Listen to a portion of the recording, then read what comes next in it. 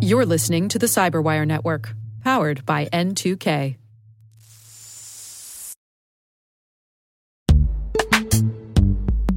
In the dynamic world of enterprise security, identity architects and IT leaders face a major challenge.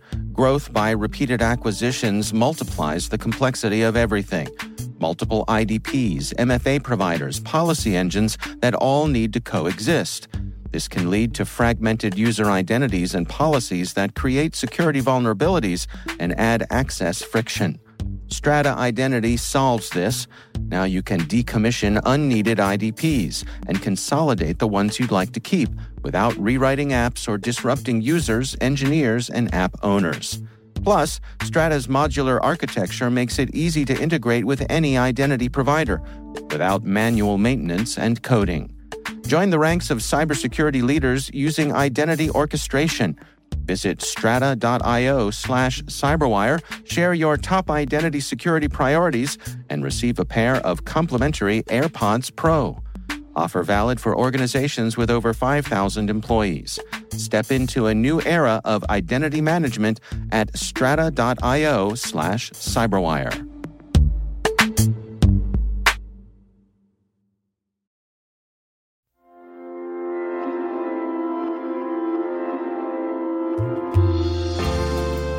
My name is Rohit Damankar. I am VP of Threat Intelligence at Alert Logic and Product Strategy at Help Systems. In India, there were only two things that people were interested kids do. Either you become an engineer or you become a doctor. Those were the only two professions, I guess, that were considered lucrative when I grew up. So I was always told by my parents saying that you should become an engineer. So I think I had a natural aptitude towards math and science, and I used to love physics, and that is what I decided to do. When I passed my high school, I enrolled in one of the most prestigious institutes in India, and I did a master's in physics. So when I got out of my master's in India, I came actually to the United States to pursue a PhD in physics. So that is what I came initially for, not for cybersecurity.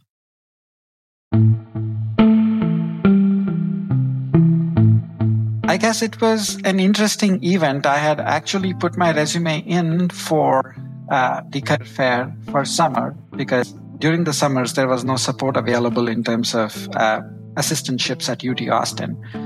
And I got a call from Cisco initially, the networking giant at that time. And Cisco really was a very big name in early 2000s. So they called me, and in fact, I was actually stupid enough to return a reply saying that, well, your company seems to do networking, so I don't know what you are calling me for. It so happened that they called back again and told me that we don't need you for networking. We need you for your math background, specifically applied for cybersecurity. And that's how I got into my internship at Cisco.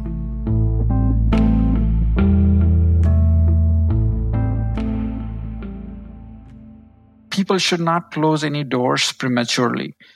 At least explore the opportunity. So once I got an internship actually at Cisco, it was a very interesting project for me. Basically, they were trying to develop intrusion detection systems. That is a network-based intrusion detection system. And I loved that, what I was doing there, from mathematical modeling of traffic that they needed. And then they made me an offer, which I couldn't refuse to just join them straight. So I kind of stopped my PhD, got out with a master's, and joined Cisco. I was almost forced out of Cisco to seek some other smaller place due to some immigration complications at that time.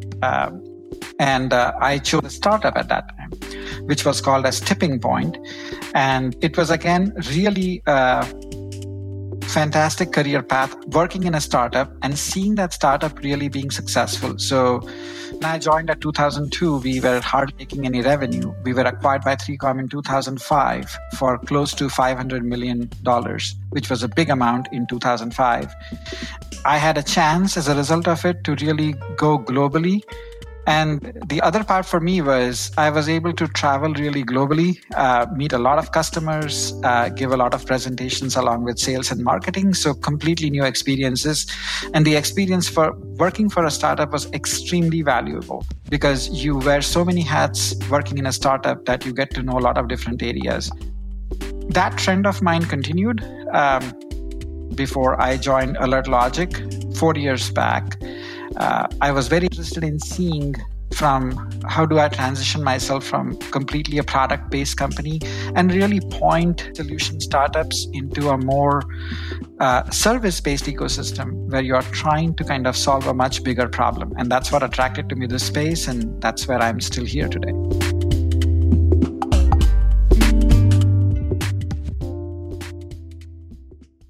So I'm actually wearing currently twin hats. I'm wearing a hat from threat intelligence side for AlertLogic. I'm also wearing a hat from product strategy for Help Systems, where I'm involved in actually creating the next generation of threat intelligence sharing platform within Help Systems. That's the parent company.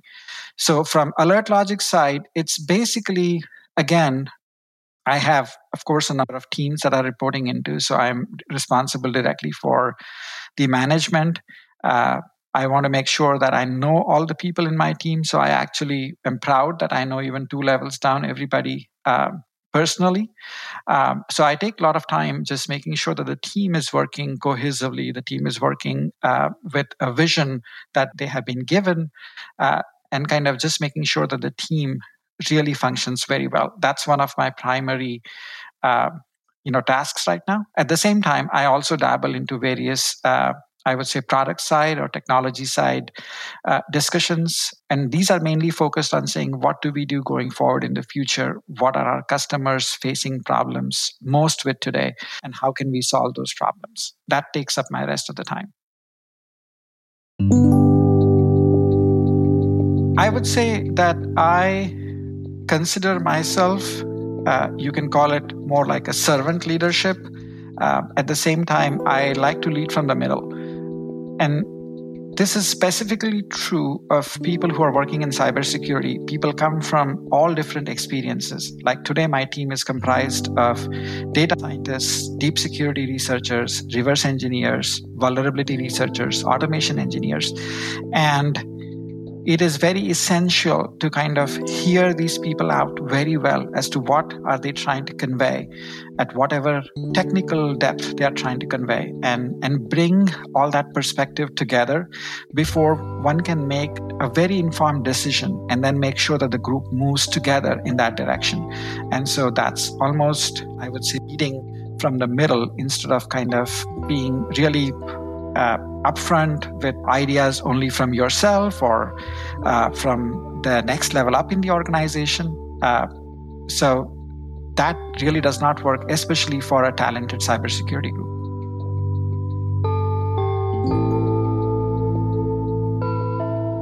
It is hard sometimes to message to a wider audience that you can be both navigating the business side of the house as well as, bunch of technologies that you have learned in the past. People try to generally pigeonhole you into 1 or 2 places.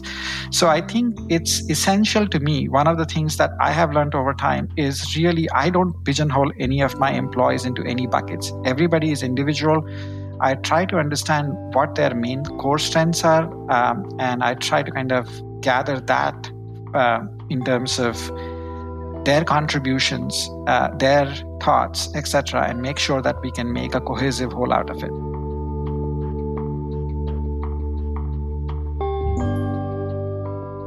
I would like my team to be happy. And if they ever think about me in the future, I hope they will answer positively on my saying there was a leader who listened to them. There was a leader who made difference to their lives. And lastly, here is a leader who made them happy when they came to work.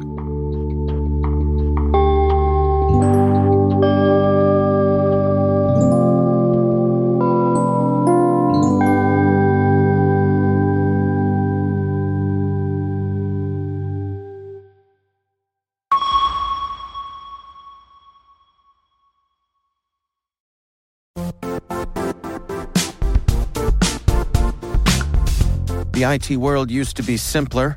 You only had to secure and manage environments that you controlled. Then came new technologies and new ways to work. Now, employees, apps, and networks are everywhere. This means poor visibility, security gaps, and added risk. That's why Cloudflare created the first-ever connectivity cloud. Visit cloudflare.com to protect your business everywhere you do business.